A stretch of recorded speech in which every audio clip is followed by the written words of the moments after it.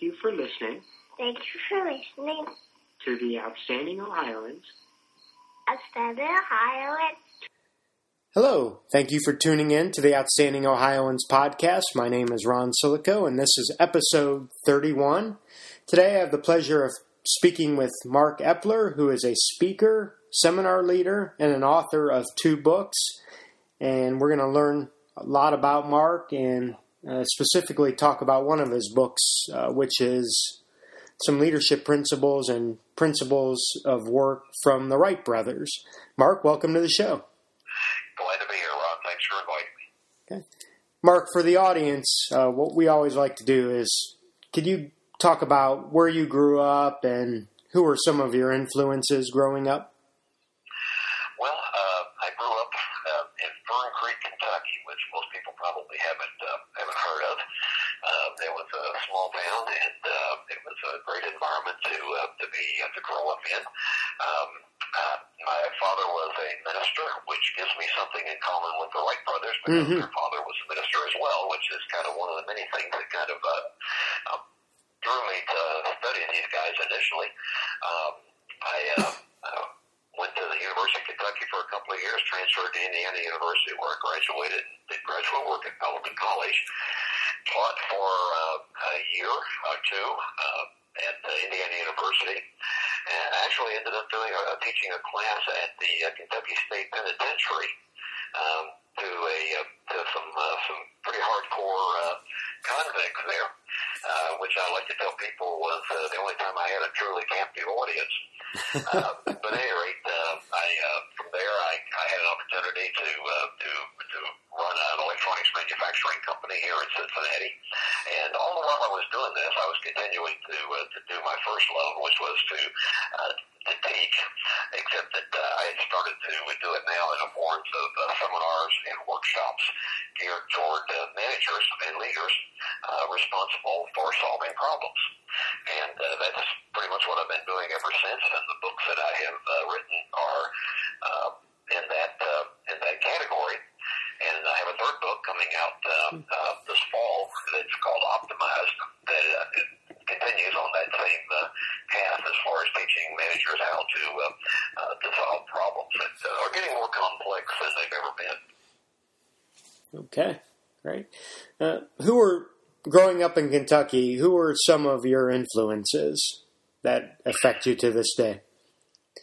Well, obviously the 2 most impactful influences were my mother and father, both of which really did a great job of instilling values in me, and not just values from a moral standpoint, but values of hard work and values of creativity and invention and innovation.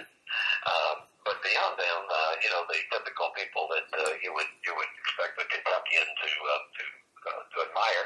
I'm a big admirer of Lincoln, who by the way was the most creative and inventive president the United States ever had. He's the only president to hold a patent. And then there's Benjamin Franklin is a great hero, because Franklin was he was off the charts in terms of his creativity and inventiveness. And then, I just was a very avid reader and tended to migrate toward, I would look at books about great people, and then I would say, how did they become great? And try to pull out the lessons that could be learned from their lives. Mm-hmm. It sounds like you have another parallel with the Wright brothers in that you reference them being tinkerers even growing up. Is that the case? Yeah, and that's something that I'm a little bit concerned about now, is particularly with the millennial generation, which is an exceptionally talented generation, but one that has not really been exposed to the kind of hands-on problem solving that took place in prior generations. And when I was growing up, when something broke, today if something broke, it's tossed aside, and I knew what is purchased to replace it. But when we were younger, when something broke, it was a challenge to see if we could figure out a way to jerry rig it or to somehow solve a problem. And that's very much how the Wright brothers actually first kind of addressed the problem of manned flight, and that was, they tinkered with it. They turned it around. They played with it in their minds, and they looked for contrasts and conflicts and all these sorts of things. And then they began to just kind of start using the tools and the things that they had at hand to see how they could make a run at this. Mm-hmm. One of the things I like to challenge our participants in our seminars and workshops is ask them if they have a catch-all drawer at home, and almost everybody does. You know, there's that one drawer where you put everything, but you can't think about where it goes. Mm-hmm. And I told them, I said, rather than thinking of it as a catch-all drawer, to think of it as a problem-solving resource drawer. Mm-hmm. I said, because there are many, many things that we can do just with the items that are in our junk drawer. Not only the tangible ones, but also your mental junk drawer, you know, where you just put ideas and things that might be useful down the road that might give you a pretty good idea how to solve a problem. Right. Now, going back to one of your previous answers, you worked for an electronic manufacturing company. How did you get involved with teaching at Indiana University? Well, actually, it was because I was working at this manufacturing company. It actually started out in southern Indiana, and it was an interesting situation because I became the vice president of marketing for this company. And what happened was that about the second day on the job, I discovered that we made pretty much a commodity product. It was kind of like being a banana salesman. You know, what can you say about your banana? And realized that the only way that we could possibly compete was on price. And I read a book at the time which really changed my whole business philosophy, and it was called The Marketing Imagination by Theodore Levitt. And I tell people in my workshops, if you're too cheap to buy the book, just go to the bookstore, pull it off the shelf, and read chapter 4. Because in chapter 4, he gives the principle that changed everything for me. And the principle is that when all things are equal, you learn to sell your distinction in doing business. Hmm. And that resonated with me because I realized that everything was equal. So then we began to ask ourselves, okay, what is our distinction in doing business? So what it did was reposition the company from a manufacturing company with service to a service company with products. Hmm. And in our customers' eyes, we really became noted for an extraordinary level of customer service. We responded quicker than anybody did. We challenged every time-based assumption about doing business. Now, this was prior to In Search of Excellence. Tom Peters, they discovered this after that. This was kind of before that.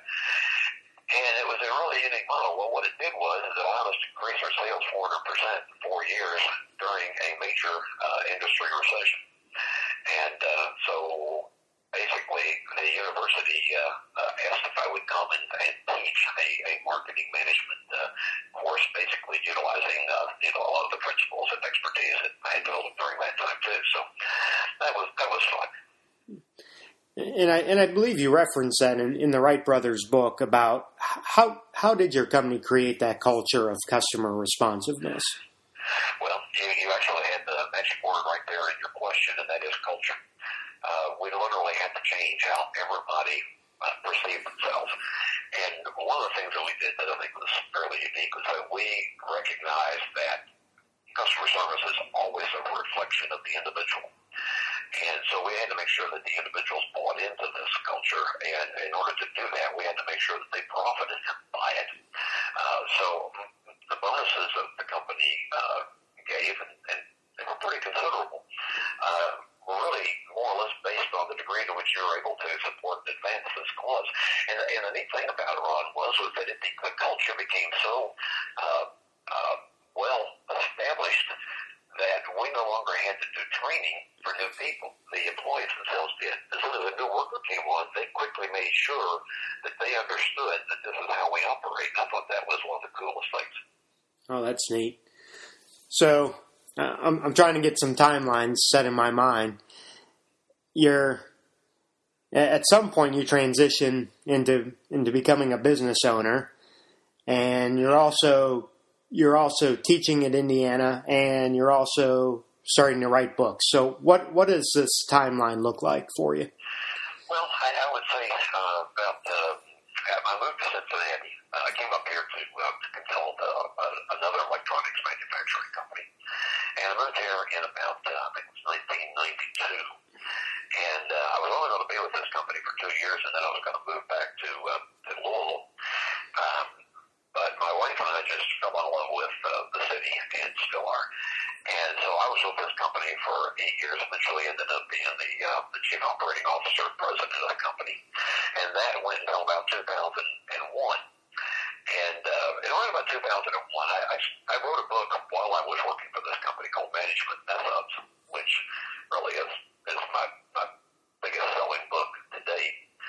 And the book was kind of just a humorous look at how managers drive how managers drive their workers nuts, and what they could do about it.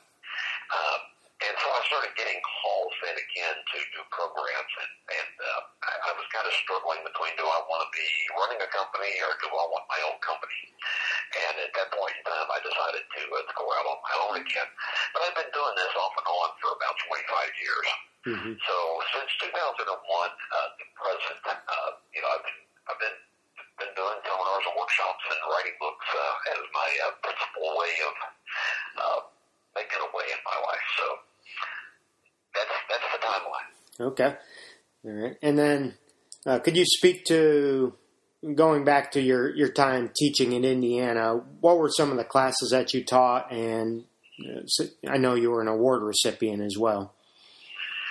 Well, thank you. I was fortunate enough to win the Robert Ritchie Award for Teaching Excellence, which was a very pleasant surprise.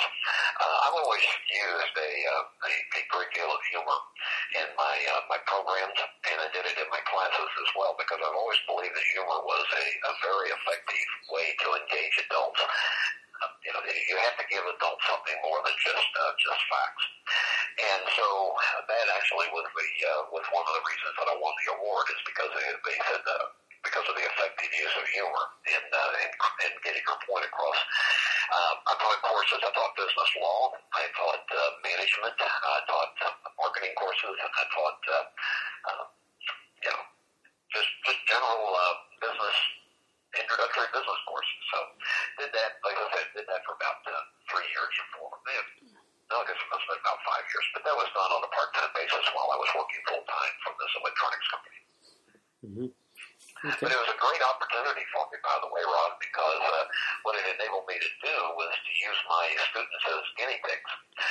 That is, I wanted to test out new ideas for my books or my programs, then I could actually incorporate it into the lesson and get their feedback. So I found out right there what worked and what didn't. That's a great laboratory, for sure. Absolutely.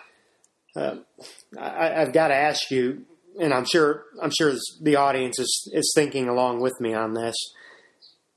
You're a very busy person. How do you structure your day and structure your discipline to set blocks of time aside to write books, set time aside to run your business, set time aside to teach? Well, obviously, I would love to tell you that I've mastered that, and I'm an absolute model of doing it right. Like everybody else, I struggle. There seems to be more work than there is time in the day. Mm-hmm. And if you're in business for yourself, this is absolutely critical. You have to discipline yourself to go to work. You can't. I isolate myself. My office is completely. It's in my home, but it's completely away from anything that can distract me or pull me away from it. So I have a certain amount of time that I allot each day to various facets of my business. One of the things I talk about in my seminars and workshops is that everybody has 2 hours of peak performance time every day. And so we try to help people find out when this time occurs, because that's when studies show that we will be at our most productive. For me, that time is between 6 and 8 in the morning. So from 6 to 8 in the morning, that's just writing time for me. That is the time that I'm the most prolific, and it's a good thinking opportunity. And I try not to do anything during that time period that would fall in the realm of routine, paperwork, or follow-up, or anything like that. That is my creative time, and it's absolutely sacred. Nobody interrupts that. Mm-hmm. Then from about 7 8 to noon, I'm working on just getting proposals done, making calls, talking to people, doing some consulting. Sometimes I've got some people that I'm mentoring, so I have meetings with them. But normally, it's just you have to get control of your time and your life. And my guiding principle on that is one I got from a book that I read a number of years ago called How to Get Control of Your Time and Life. And the guy asked a question in there. He says, one question we must ask ourselves every day, and he said, that is this. Is this the best use of my time right now? And if you can't answer the question yes, then you must discipline yourself to stop and find out what is. So that's my guiding principle, that I'm sitting here and I'm going, okay, is this the best use of my time right now? Okay, I continue. And if not, then I look for what is. Well, I'm glad you didn't hang up the phone, Mark, so I think we're on the right track then. No, I thought this was a worthwhile use of my time this morning. Well, I appreciate that. I've heard a lot of authors and people in your line of work speak to this. How has writing the 2 books and now the 3rd one coming out helped you with your business? Well, I think what it did was it helped me to take a lot of random notes and put them into to some sense of order so that I could share them in a more intelligible way. And I think too that a lot of times that they teach you a lot of things in college about how to be a good student, and how to be a good business person, and you read all the rules and all the principles and everything. But what you don't really learn is how to really focus on those principles and how to make those principles conform to what you do. Most people are trying to conform to the principles, but all the principles don't apply to everybody. So the key there is to make the principles conform to you. And once I understood that, then I felt like that I had a better handle on what I wanted to do as a businessman. So I would say that was probably the principal benefit of my writing as it impacted my day-to-day business operations. Plus, one of the things that it enabled me to do was to continue. Boy, this is huge. I've got a list of what I consider to be Mark's maxims. They're not original. They're just things that are important to me in running my business and my life. And one of them is we have got to be, and by the way, the Wright brothers were very good at this. We've got to be continual learners. We've got to be forever learners. Just our entire life has got to be given over to increasing our knowledge. My favorite quote, as a matter of fact, I've got it on the wall and I'm looking at it, was by Eric Hoffer, a longshoreman philosopher who wrote a book called True Believers. I'm not sure if you've ever read him, but boy, he's really something. But he makes this comment. He said, in times of change, learners inherit the earth, while the learned find themselves beautifully equipped to deal with a world that no longer exists. And I just, when I read that, it just, all of a sudden it registered, the difference between the learning and the learned was the difference between success or mediocrity. That people that are learning all their lives and continuing to replenish their base of ideas and information to draw upon, they're going to do something. A good example of how this plays out, I was interviewing a young man one time for a job, and I asked him, I said, can you tell me a little bit about yourself? I said, have you been learning anything lately? And he said, what do you mean? And I said, what's the last business book you read? He said, well, I don't read business books. I really don't have time. And I said, okay. I said, well, what's the last seminar or workshop you attended? And he says, well, I'm just, if you look at me, I'm just working all the time. I'm just really good at working all the time. And I said, okay, but do you have a mentor or anything that would help you to? Nope. And I said, well, what do you have? And he says, I have 10 years of experience. And I said, no, you don't. You have 1 year of experience 10 times over. He had not grown. He had not invested in himself. And by the way, that's one of my maxims, is that if you're waiting for your company to train you, you're going to fall behind. Part of your responsibility in building your own product, which is you as an individual, is that you may have to invest some of your own money in getting more knowledgeable. Right. Certainly agree with you. You know, on the reading theme, couple questions I wanted to ask you. You mentioned in the Wright brothers book, and the creative author escapes me, but he mentioned that reading 300 books a year should be a goal. You know, to that point, what are some books that you're reading right now in your development? Well, right now I'm reading the Pixar book on creativity and innovation that just came out. It's a terrific read. I'm very excited about that book and recommending it to everybody.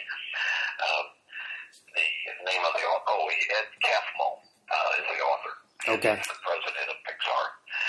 It's a fascinating book on the early days of Silicon Valley, which is really I spent a lot of my early days in Silicon Valley when I was in the electronics industry. I was out there when everything was just happening for the first time, and boy, it was an area of just unbelievable excitement and can-do attitudes. And the word impossible did not exist in the mindsets of the men and women in that place at that time. And so Ed Catmull does a really good job of drawing that out. And it talks about some of the creative problem-solving principles that they've adapted to make them successful. Einstein's book, the biography by, I think it's Walter Isaacson wrote, is a personal favorite of mine. I like it because Einstein, obviously he was an off-the-charts genius, but he was also a realist too, I think, in terms of a lot of the things that were going on in the world. Obviously, I don't know if you're familiar. I imagine you are. David McCullough has just written a new book on the Wright brothers. So, even though I have several dozen Wright brother books, I'm taking a look at that right now, and it's interesting. Gosh, I don't know, you caught me off base with that. I've got on a head here looking at massive bookshelves filled with books. I'm trying to think what I've read recently. Well, you sound like me. You sound like me that you've got books open all over your house, and as you go from room to room, you're reading them and such. So. Yeah, I'm reading books that are current, but I'm also reading books that I was at I was in a secondhand bookshop. I shouldn't say that. But I was in a secondhand bookshop and came across a book called Practical Wisdom: The Right Way to Do the Right Thing by Barry Schwartz. And I really have been impressed with how many business principles are in this book, which draws an awful lot, from philosophy.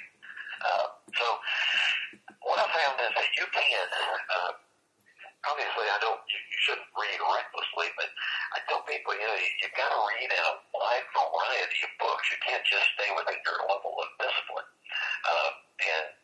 I read books all the way from I'm an English murder mystery buff. I love to read those. I love to read books on invention and technical aspects of those inventions, and so and everything in between. So what we really need is to make sure that our brains are fed a variety of things so that they can create a variety of responses. Mm-hmm. Before we transition into the Wright brothers book specifically, I wanted to ask you if you had to say 2 to 3 hot topics of discussion in organizations that you're working with right now, what would they be? Number one, at the very top of the list, and the one that I'm actually addressing the most in my upcoming book, is the increased amount of gray area that there is in business. And let me define gray area. Gray area is the portion of a person's job that cannot be solved by manuals and books. And so what we've done is in our work and in our training, we break the problems that managers address into 2 categories. One of them is called algorithmic problems, and the other one is called heuristic problems.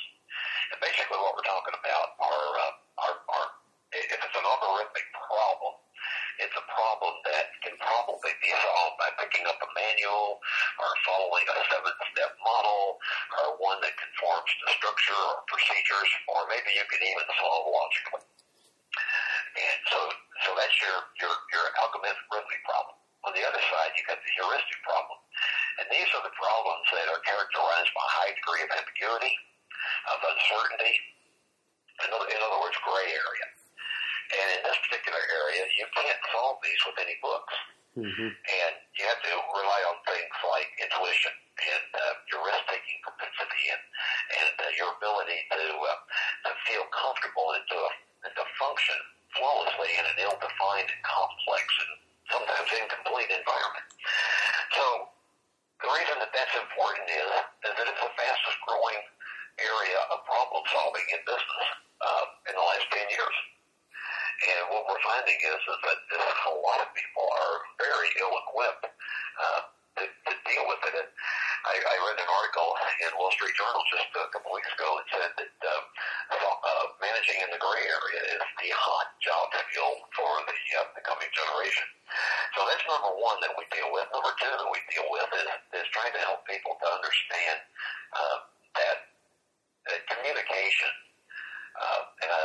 There's one quote that I anchor a lot of my principles on, and the quote is simply this: is that communication is a joint game between the speaker and the listener against the forces of confusion. And if both parts don't make an effort, then real communication is not possible. So what we really focus on are the forces of confusion. What are those forces of confusion? What are the things that keep people from being able to communicate successfully with each other?